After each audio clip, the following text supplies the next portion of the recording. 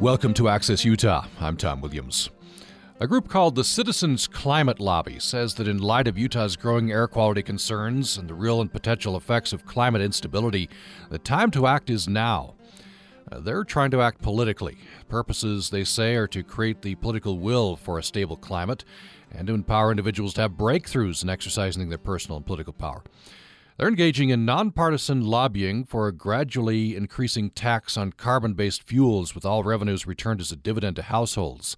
They say that's a way to drive our economy away from fossil fuels and toward clean energy, and the Citizens Climate Lobby thinks that this market-based revenue-neutral approach stands the best chance of appealing to both liberals and conservatives, thus making its way through Congress into law. They're looking to expand the number of groups in Utah to include at least one Citizens Climate Lobby group in each of Utah's 4 congressional districts.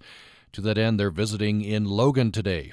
Ben Mates and Dr. David Folland from Citizens Climate Lobby have several activities. They'll be at the Logan Library, an open meeting. You're invited to that Bonneville room there at 7 o'clock this evening. And this afternoon at 3 o'clock, they'll be meeting with the USU Sustainability Council. That's at 3 o'clock. Facilities 114 on the USU campus. And they'll also be meeting this afternoon with the Pioneers Planning Committee. And so we welcome in Ben Mates. Welcome to the program. Well, thank you. Thanks for having us. Appreciate you coming up. And Dr. David Folland, thanks for coming in. Thanks very much, Tom. We're delighted to be here. Hope you had a good trip on this somewhat snowy morning. We did. We came up yesterday evening, which was fortunate. That's smart. That's smart. Let me start with you, Dr. Folland. How did you get involved in the Citizens Climate Lobby? I know you're a retired pediatrician. Yeah, I retired after 32 years of being primary care pediatrics. And I think the tipping point is when I heard a lecture at the University of Utah Law School by a professor, Naomi Oreskes, who'd written a book called Merchants of Doubt, who described how a concerted kind of denial effort had been mounted against tobacco, which I understood very, very well, and now was being mounted against climate change.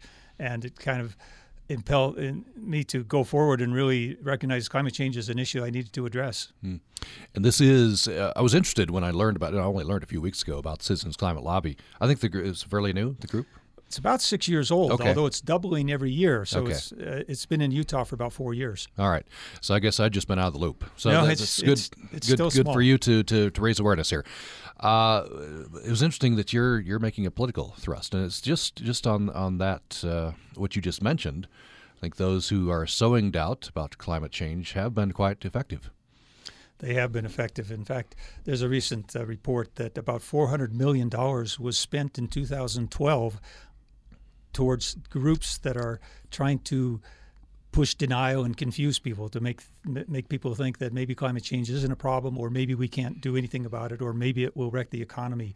So there are very powerful, well-funded interests that would like people to believe that. We turn to Ben Mates. How and why did you get involved in the CCL? Well, Bill Barron is a good friend of mine, and he started the Utah chapter.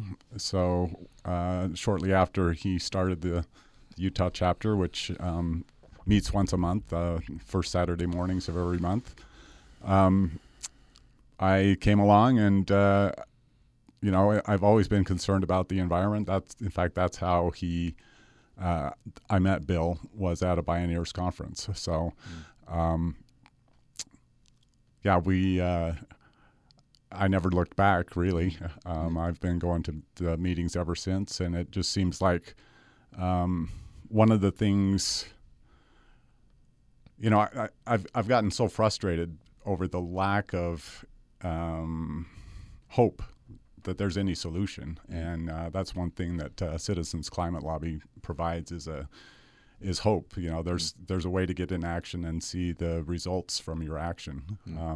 Working together with other people across the country. There's now 140 groups all across U.S. and Canada, and we've expanded to Bangladesh and Sweden as well. So it's growing, and we hope that our visit here results in 141 groups because we'd like to see a group start here in Logan or elsewhere across the state.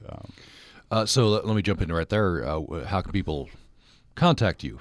Someone in Moab, Vernal, Delta, St. George. How do you start a chapter? Well, I guess I could give my contact information, or I think you're going to give that on the website as well. Yeah. So you could contact either me or Dave or Bill Barron. And there's also the Citizens Climate website, citizensclimatelobby.org. And, if you contact them, they have introductory calls. I think it's every Wednesday evening. And there's tapes of those on their website as well if you can't make it Wednesday evening. So there are ways to get involved, any one of those avenues. We also have a Facebook page, the Citizens Climate Lobby Utah Facebook page. So, as well as a National Citizens Climate Lobby Facebook page. Okay. We invite you to join this conversation. What do you think should be done about climate change? Do you think something should be done? And does this sound like a promising way to effect change? Or it's just tilting at windmills? I'm going to ask these gentlemen directly, given the makeup of Utah's congressional delegation. The number is 1-800-826-1495, 1-800-826-1495. Love to get your input. You can join us at upraccess@gmail.com, upraccess@gmail.com. And you can join us on our Utah Public Radio Facebook page. We have a Citizens Climate Lobby picture up there and a brief post. You can comment there. Let me turn back to Dr. Folland. I want to take up what Ben Mate said about hope. That I guess this provides some hope. These are some people banding together to do something. What are you hearing in the community? People who are concerned about climate change, they've kind of been beaten down and losing a bit of hope? Working together with this group really does give hope, because I find that there's just such an incredible number of people that are committed, who are bright, who are really focused on this issue, and realizing that you're not alone, that other people recognize this too. So each year we have a conference in Washington, D.C. Last year we had about 350 people at the conference. And so people from all over the United States, all walks of life, who are willing to come on their own expense and spend a week talking to members of Congress. And then you get to know some of these people and what they're wanting to do and how important it is. So it really does generate hope. The other aspect of it is, what if we don't address this? And we could talk about that a little bit, but I think there's enormous risks out there. So to kind of sit back and do nothing, though, is also very scary. This really does give us an avenue to feel like we're doing something positive. This is interesting to me. As I said before, we've had a lot of conversations here on Access Utah, been focused mainly, though, on individual lifestyle. Because I think that's where people think, well, I can at least change my lifestyle, right? And I can encourage my neighbors to change their lifestyle. And maybe if we get a critical mass, then we effect some change. All the while, I think a lot of people thinking it's going to take government. It's going to take a larger effort, isn't it?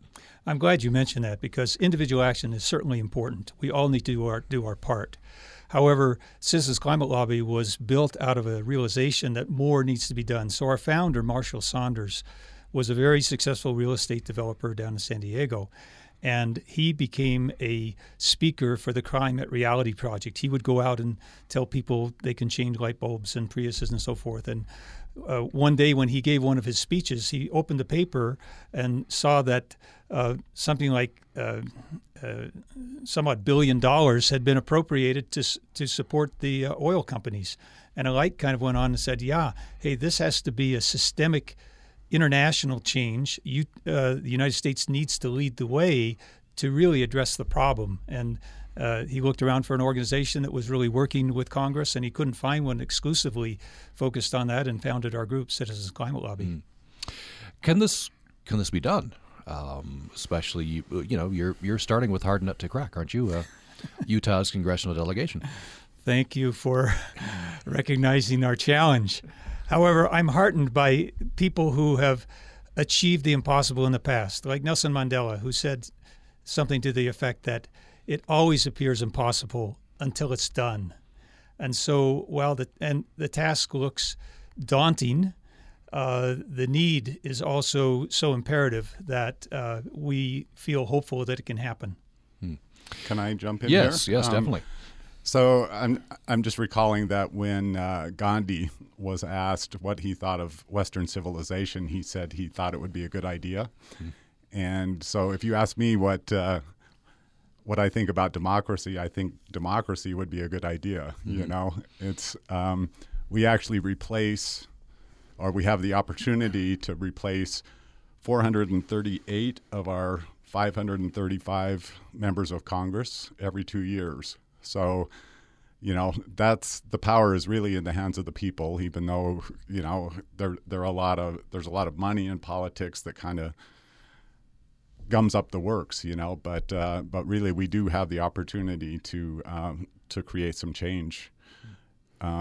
We feel like our proposal, the carbon fee and dividend proposal, even though it may be a slim chance, it has the best chance of making it through Congress because it's revenue neutral, so it's not going to increase the size of government, which is a concern for a lot of conservative voters.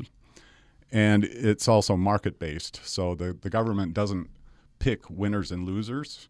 It's basically just driven by the market, which has been so powerful, you know, in the preceding decades and centuries. Could I say one more thing about definitely. that, Tom? Our director likes to say, we bet the farm on relationships.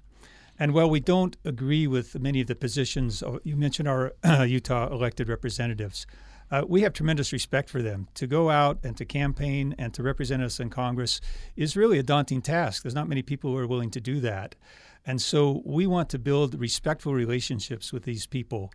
And we meet with their staff, we meet with them, we respect them for what they do, and we try to talk with them and bring them along. And while Ben says, yeah, there's a slim chance, in 2014 in this Congress, but we're in it for the long haul. We're going to work on it until it happens. It may not be this year, but our hope is actually it'll be next year. And so while it looks daunting and we do have some challenges right now, we do see a way through by developing these relationships and also educating people and developing the will. Now, I imagine you'd have I'm guessing a lot of people listening right now agree in principle something needs to be done, but may not be that experienced in jumping into the political arena. I imagine the Citizens Climate Lobby, what do you suggest? How to get started? What to do? Well, you know, our actions are focused on scheduling meetings with our members of Congress and their staff, and also writing letters to the editor, also meeting with editorial boards, and you know, submitting op-eds to newspapers. These are all designed to move the political will in the direction we'd like to see it move. So, you know, you don't need to do any of those to join a group, but certainly that's encouraged. And you have, like, Citizens Climate Lobby is really a great organization because it provides support every step along the way for taking action. You know, we have a monthly meeting where we listen to a guest speaker every month, and it's experts in a variety of fields. It could be an economist, it could be a scientist, it could be somebody from a faith-based group, and then we take the essence of their talk and create what we call a laser talk. So this would be like an elevator speech that you would give in a couple of minutes, where you hit the main points of either the statistics or, you know, the facts, or the persuasive reasons why. And, you know, that's how we empower ourselves. We practice these talks. We take it out, you know, try it out on our friends and neighbors and acquaintances, and then we put down our thoughts about what we're passionate about on paper and submit it. You know, it doesn't get published every time, but a large number of them do, and we've seen a lot of great results, and there's no better feeling than seeing some results of the action that you're taking. Let me say one thing, too, related to the letters. Before I retired and became involved with Citizens Climate Lobby, I think I'd maybe written one letter to the editor about a pediatric issue. Really never done that. And we know, though, that our elected representatives and their staff read the letters, read the op-eds, read the editorials. And so that's why we put an emphasis there. Well, one of our members in Salt Lake Citizens Climate Lobby said, well, let's have a writer's workshop. Let's just meet once a month. We meet in Salt Lake Roasting Company. Let's come with some letters, with some op-eds, and let's give each other input. Well, with that, we not only have produced very excellent letters, in my opinion, and op-eds, but we've produced a lot of them. So in this last year in Salt Lake, we've had 33 letters to the editor and 17 op-eds.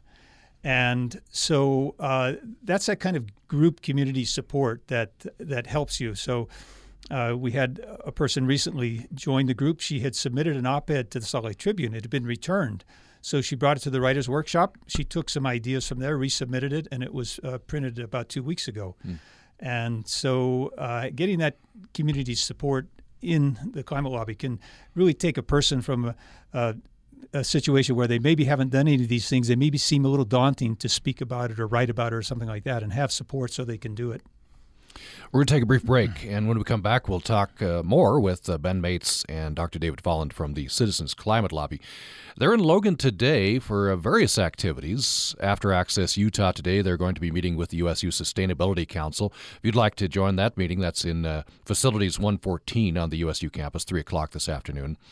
The main meeting is the Logan Library in the Bonneville Room at 7 o'clock this evening. Everyone is invited to that. The purpose of these two gentlemen is to create a Logan chapter of the Citizens Climate Lobby. If you'd like to join up, do go to that meeting, or you can contact the CCL. We'll put some contact information on our website following this program.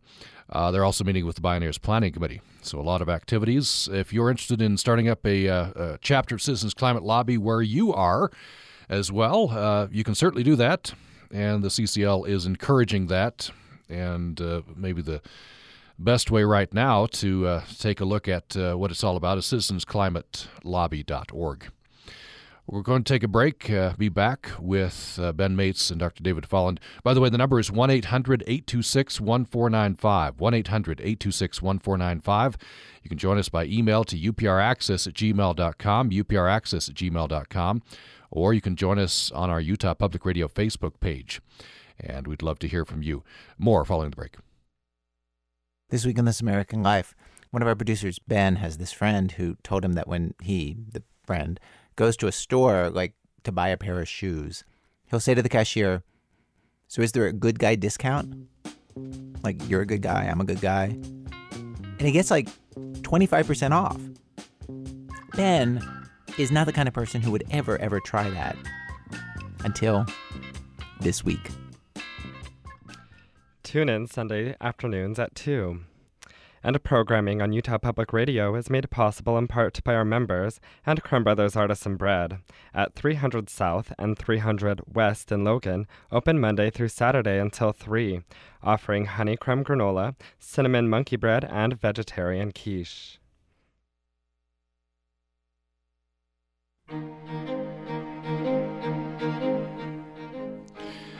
You're listening to Access Utah. I'm Tom Williams. We're asking, what do you do about climate change? If you agree that it's a pressing, urgent problem, something needs to be done, then the question arises what to do. And so, as I mentioned, we've had a lot of comment on this program about individual action, because I think that's where obviously you feel that you can have an effect, is you can change your individual lifestyle. But if you think that something needs to be done on a larger scale, governmental action, then I think a lot of people are stuck. And Ben Mates, one of my guests, talked about a sort of a lack of hope out there. This group, and joining the group gave him hope. Ben Mates and Dr. David Folland are with me from the Citizens Climate Lobby. We'd love to hear your perspective. You can join us at 1-800-826-1495. You can also join us by email to upraccess@gmail.com, and you can join us on our Utah Public Radio Facebook page. Before we went to the break, Dr. Folland, Ben Mates was explaining a little bit about a proposal that Citizens Climate Lobby is pushing. I think this is a sort of I don't know, you might call it the lowest common denominator. It's something you feel that you might get support on both the liberal and conservative side and therefore get through Congress. I wonder if you could expand on this. You're not calling it a tax, which would be unwise politically, but you're calling it what is it? Well, different people in the climate lobby at different times will either call it a revenue-neutral tax swap or carbon fee and dividend proposal. If you look at actually the words, if 100% of the revenues go back to individuals, you could really call it a fee because it's not a tax that's being used to pay off the deficit or to do other things in government. So we don't necessarily avoid the word tax. However, we do know that for many people with whom we talk, if we say the word tax, sometimes it turns them off, right immediately. But we also know when this gets into Congress, there'll maybe be a lot of other constituencies. We would love to see this go 100% back to households for a couple of reasons. One is that the people who would be affected the most severely by this are poorer people who spend a higher percent of their income on things like fuel and things kind of related to carbon. However, those are the people, if you look at their total expense for carbon, is less. So about 2/3 of households would come out ahead. 1/3 would actually be paying more. So even though the dividend would come back to them, but everybody, as they're making decisions on like what kind of a car to buy or other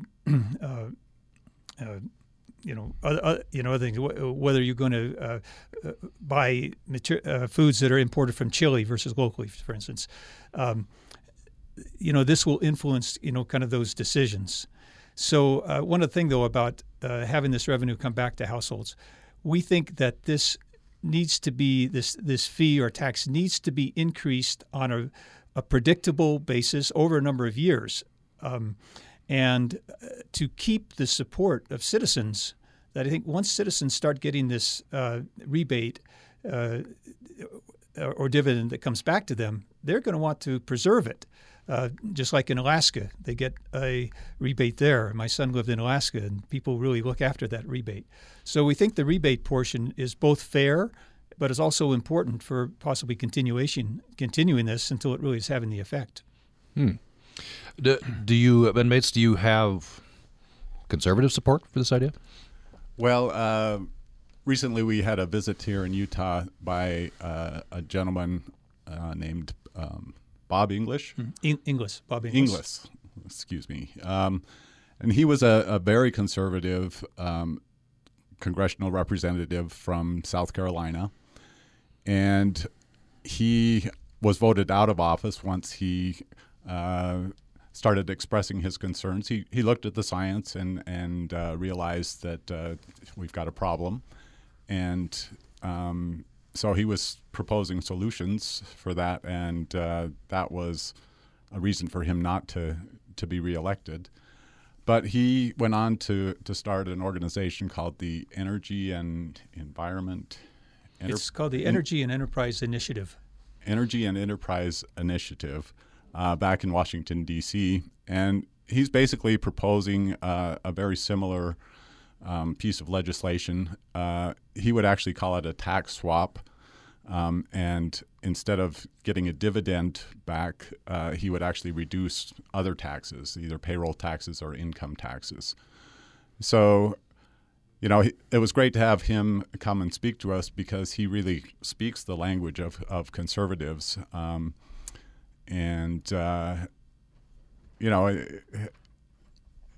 It's just kind of refreshing to be able to hear things from just a different perspective that, to conservatives, it's what really makes sense, So I guess to answer your question, I'm not sure that there is a lot of conservative support at this time. We're still in a huge discussion over the validity of the science around it.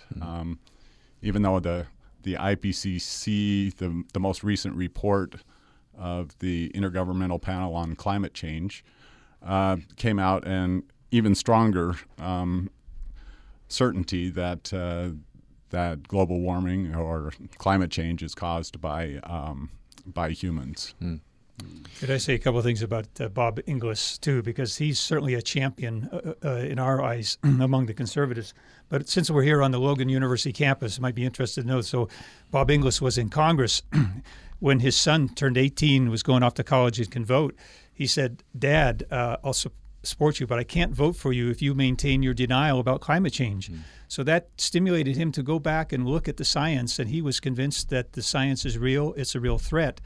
And he felt that it was often rejected because conservatives didn't see a solution that didn't somehow involve government. So they just, pretty much rejected it. And in fact, the best predictor of a person's view on climate change is what's their party affiliation, actually. So anyway, he sponsored climate legislation. As Ben said, he was voted out.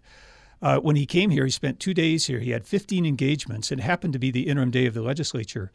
He was able to speak before the caucuses of every caucus up at the legislature. So he was up in front of all of our Utah legislators. And then there was an open house, and we had about 25 Utah legislators who spoke with him. So we were really delighted about his ability to reach people here for the 2 days he was in Utah. Of course, what's ringing in my mind is he lost. He converted on climate change, and he lost. What do you do about that? Well, let me suggest, if anybody is piqued interest by this, there's a 17-minute video on YouTube by Bob Inglis, Inglis, that he. No, this was a TED Talk. Excuse me, it was a TED Talk, TEDx Talk, where he talked about a month ago, and he'll tell the story a little bit. He feels a lot of this was timing. So it was during the recession. People were very focused on jobs, on economy, and he said something, note to self, do not sponsor climate legislation during a recession. And also the rise of the Tea Party at that time. He saw those two things really come together, and so he feels it was really the timing that was bad, not the policy that was bad.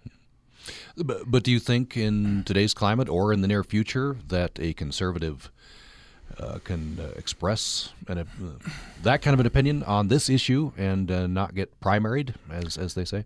So I don't know. I don't have the political answer to that. It is interesting. What I'm seeing is many Republicans, for instance, who are no longer in Congress or in their positions who are speaking out. For instance, former Secretary of State George Shultz has spoken out. Many Republican economists have spoken out on the need for a carbon tax or the need for this. As we've spoken to the staff of many Republicans in Congress, many of the staff people are willing to admit that climate change is real, that this is an issue, but publicly they can't say it, and publicly they can't. So this is part of what we're having to do in Citizens Climate Lobby is generate the political will so that our politicians know that we as citizens care about the climate. We want them to address solutions. So we still have a long road ahead, no question about it. But this is where it starts. And if we look at any number of movements, whether it's human rights or women voting or any number of things, when they started out, it didn't look like they were going to happen. And eventually the political will came and it happened. You're hopeful then? Yes. I guess you would have to be to yes. to engage in this. What's your best case scenario? Best case scenario is that the goal that Citizens Climate Lobby has now of getting a bill passed in 2015 will actually happen. Now, again, I don't see exactly the road forward, how that's going to happen, but I'm encouraged that, for instance, our organization is doubling every year. I'm encouraged that many other groups now are looking at this and saying, hey, a carbon tax is something that makes sense. So, for instance, recently 5 oil companies, including Exxon, Mobil, and Shell, have priced a carbon tax into their long-term planning, not because they want a carbon tax, but just that they say, hey, I think they think a carbon tax is inevitable. Many faith groups are stepping up. There's a group called Interfaith Power and Light, and there's a chapter in Utah, Interfaith Power and Light. Faith groups, stepping up and saying this. We mentioned business groups. There's a group called BICEP, businesses. These are businesses like Nike and Starbucks who have banded together to say we need energy policy. So the voices now are coming from many different directions, and so this is giving me hope too. You mentioned in one of your op-ed pieces that the insurance industry is pricing in climate change. Well, particularly the reinsurance industry. So the reinsurance industry is the industry that covers when there's catastrophic events. And what they have seen, and there's an insurance company particularly called Munich Re, which is one of the biggest reinsurance companies. What they have seen is in catastrophic climate-related disasters like hurricanes, that their liabilities have increased substantially. And in fact, if you look at catastrophes like earthquakes, they haven't really changed much over the last 20 years. But if you look at climate-related catastrophes, they have. So for them, it's real. For them, it's planning for their financial future to take climate change into account. Let me reintroduce my guests. So I'm talking with Dr. David Folland. He's a retired pediatrician, Salt Lake City area. He is involved with the Citizens Climate Lobby. That's what we're talking about today. This is a group that was started some 6 years ago, I think you said, came to Utah about 4 years ago.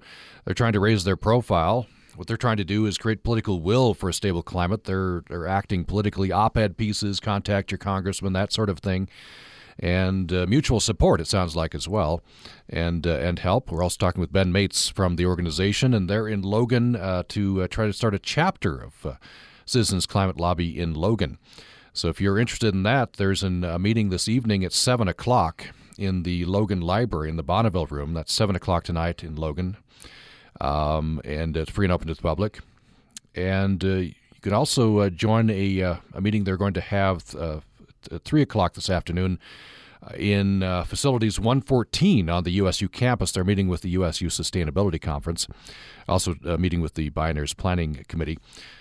The website, by the way, is citizensclimatelobby.org, and we'll get some more contact information for you up on our website following the program. More with Ben Mates and Dr. David Folland following this brief break.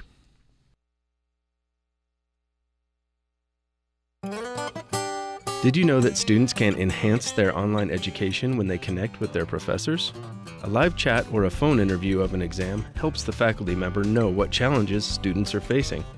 It also gives them something to draw from when asked to write a letter of recommendation.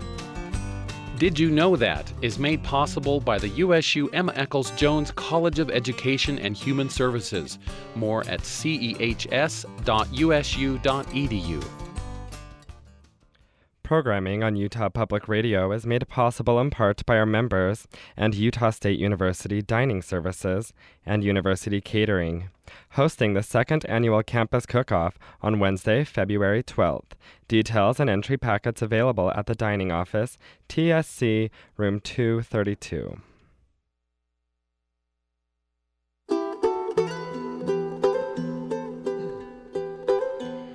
You're listening to Access Utah. I'm Tom Williams, and we're talking about climate change. And you might roll your eyes at climate change again.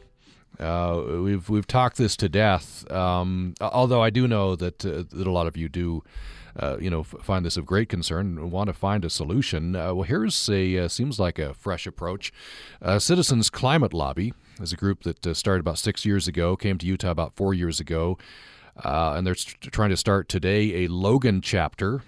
You can join them and find out a lot more about that at the Logan Library in the Bonneville Room, 7 o'clock this evening.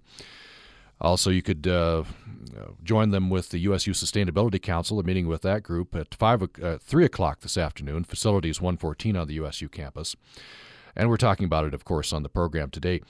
They're trying to find a bipartisan solution, anything that will appeal to liberals and conservatives and perhaps make its way through Congress. They're focusing on the federal end of this. And so they've been talking about a carbon tax, a carbon fee, and dividend. And we'll talk a little bit more about that.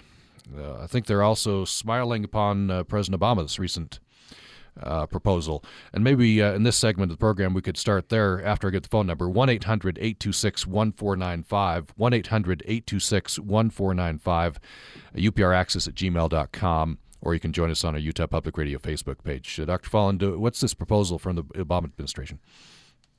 Well, the Obama administration has said that the FDA should look at carbon dioxide as a pollutant. The Supreme Court has said it is, and that they should go about controlling coal-fired power plants based on their carbon pollution.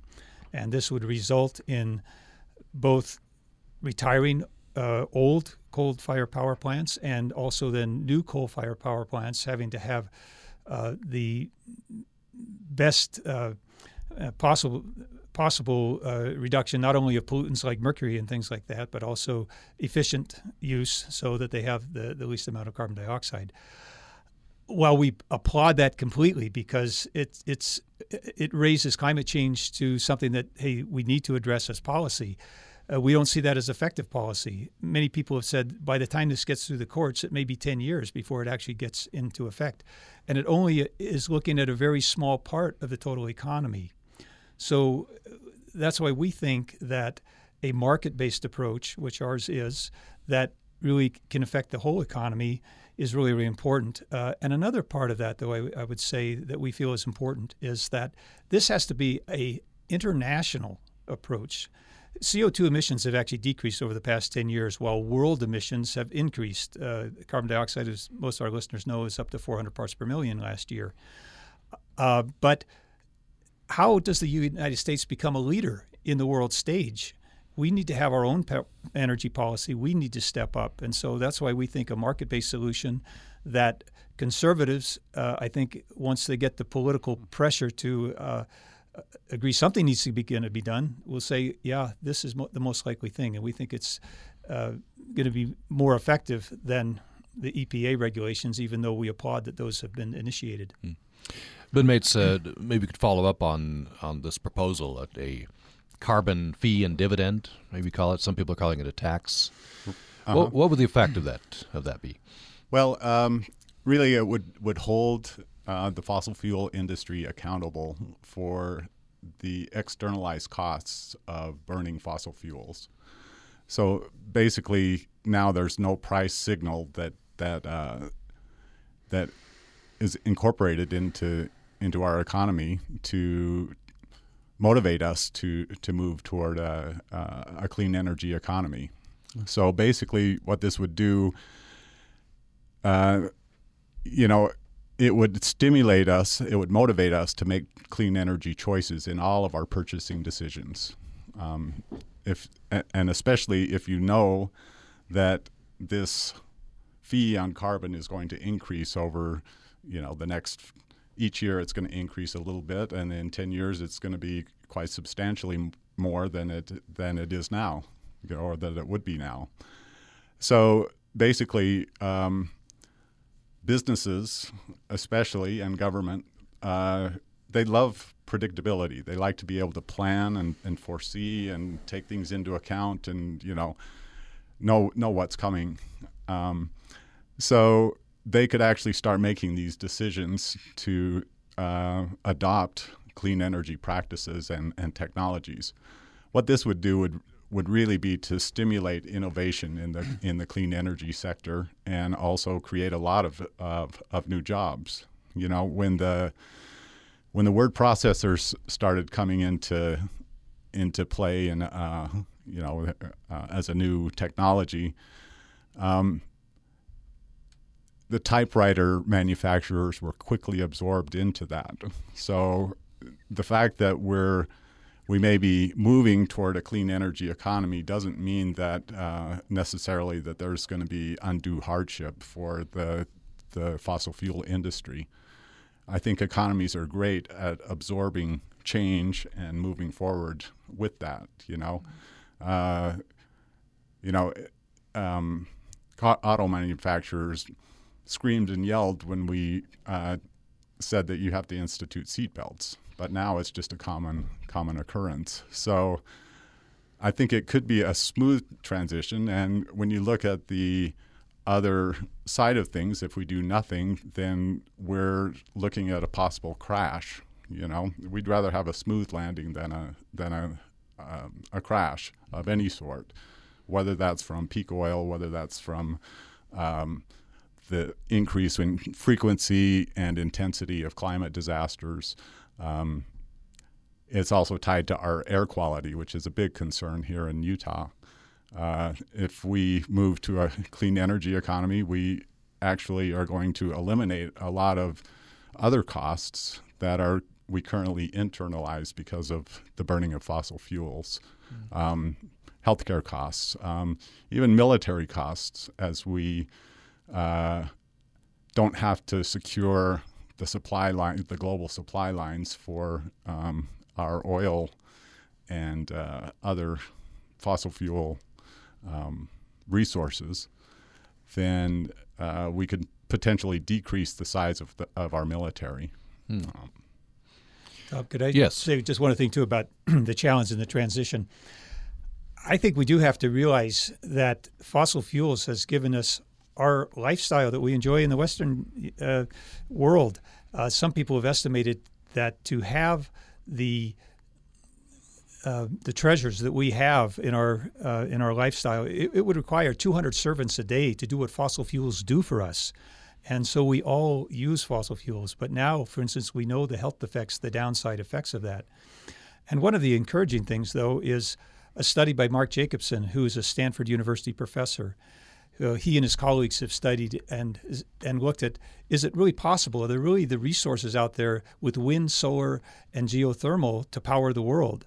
And he says from his studies, on a global basis, there's about 7 times more power out there from those sources, than is really needed. Now, that's a global look. He's actually in the process now of doing this for each state. And by next year, hopefully we'll have this. There has been one done by Heal Utah saying, what are our clean energy resources in Utah. But he's doing this for each state. Like what are the resources there that can do it? They've done it for California. They've done it for New York, and says, hey, those resources are there. The challenge is the transition, and that's what we hope to drive with this policy, carbon fee and dividend. By the way, on our Utah Public Radio Facebook page, we have a response from Charles Ashurst. He says, sign me up. So thanks, Charles. Appreciate that. We're going to put some contact information on our website following the program. Is that the best way for people to Yes. How can Charles get signed up? I think that would be best. I'd be happy to can I give some contact information over the phone? My phone number is 801-942-1426. My email is dsfolland@gmail.com. And call me or email me, and love to talk with you. Okay. Early in the program, one of you, I can't remember who, mentioned that you practice your elevator pitch. And I wonder especially, I wonder if you could give that to me, especially maybe with and pretend you're talking to somebody who's not quite sold on the need for action. And that would describe a fair number of people that you would come in contact with in Utah anyway. So I would just say that Citizens Climate Lobby is a national and even international group that is lobbying our members of Congress for effective climate legislation.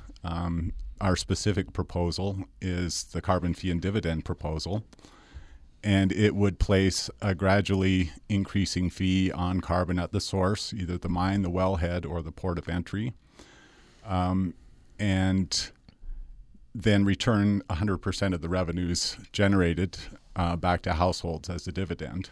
So this would be a way to stimulate a clean energy economy with a minimal impact on the status quo or all the things that we enjoy currently.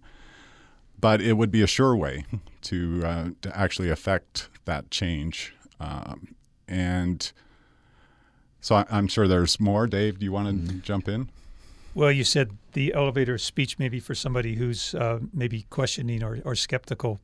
And Actually, I don't have an elevator speech for that. When I first realized how serious and significant this problem was, I told everybody in my family multiple times in long-winded diatribes, and they went to sleep and it turned them off, and it was not very effective. Mm-hmm. So in terms of elevator quote speech, I really try to engage in a dialogue. Where are you coming from? What are you thinking? What are your concerns? I think that's really more effective.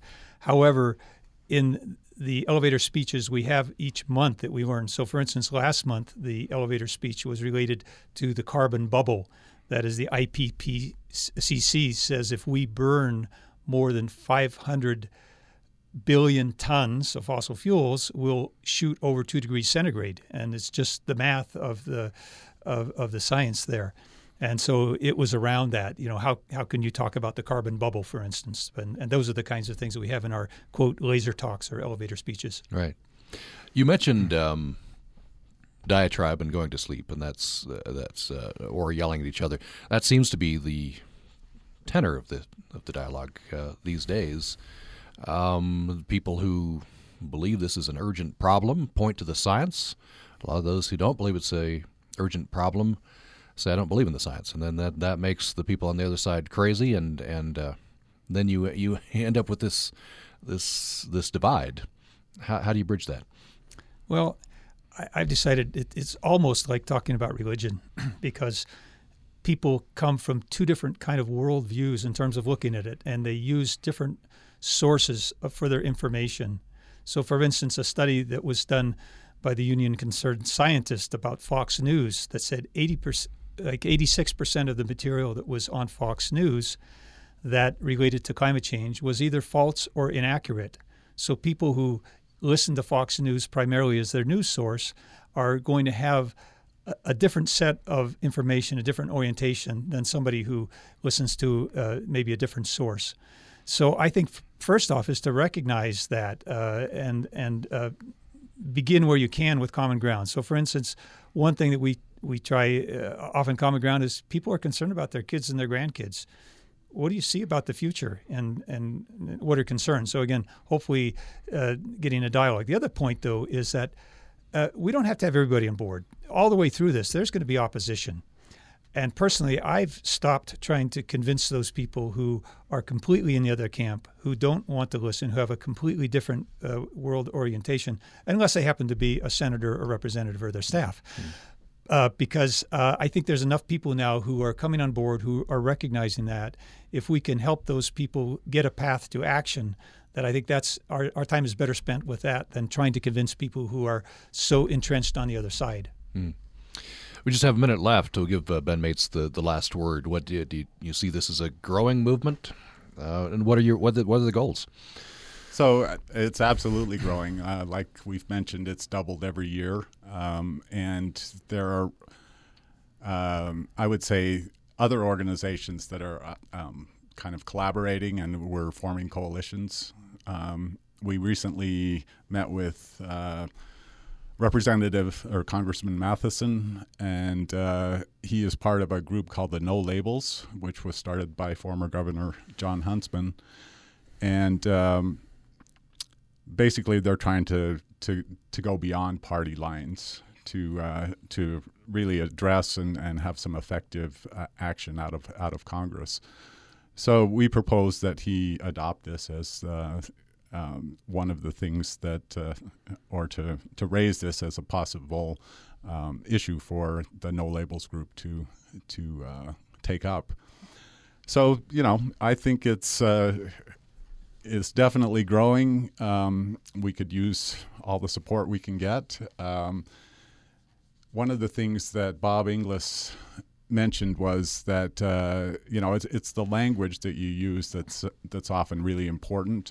And rather than talking about this as some kind of catastrophic thing that needs to be addressed, in the conservative viewpoint, it's much more helpful to talk about it as taking reasonable steps to address a risk. That there is a risk, and if 100 doctors tell you that you need to do something, then you might want to think about taking steps to to address what they're talking about. And we'll end it right there, out of time. It's the Citizens Climate Lobby. They're in Logan. The main meeting is Logan Library, 7 o'clock tonight.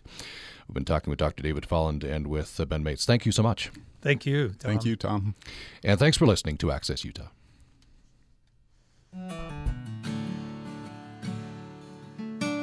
Utah writer Gina Wickwar.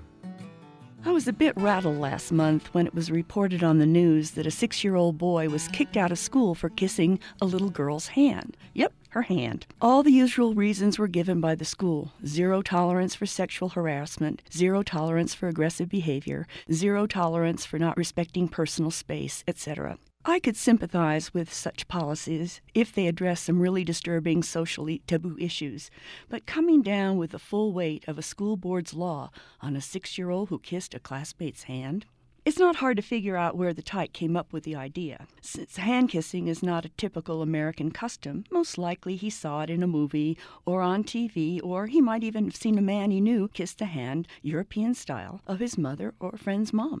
How was he to know that if he did it, it would be viewed as a sex crime rather than a gallant and gracious gesture? And how were his parents to even anticipate he would copy the gesture and that it would cause a scandal of national proportions? If you hear your child use a bad word, you pull her aside and chide her, warning her that it is not polite nor socially acceptable to use such words. But there are things children do that parents can't possibly foresee, such as hand kissing. Yet even if the 6-year-old's parents had, I doubt they would have warned their little boy that it was bad form and would lead to his suspension from first grade. And to think of all the sexually aggressive activity that went on when I was in grade school. Why, every February 14th, we would have paper bags filled with Valentines dumped on our desks. The cards from boyfriends and girlfriends alike declared undying love, portrayed fluttering hearts, boys and girls holding hands, boys and girls kissing, and literally begged you to be someone's Valentine. Now, if that wasn't sexual aggression, I don't know what is. But were we kids offended? No, indeedy. The only possible offense taken was if your best friend had received more cards than you.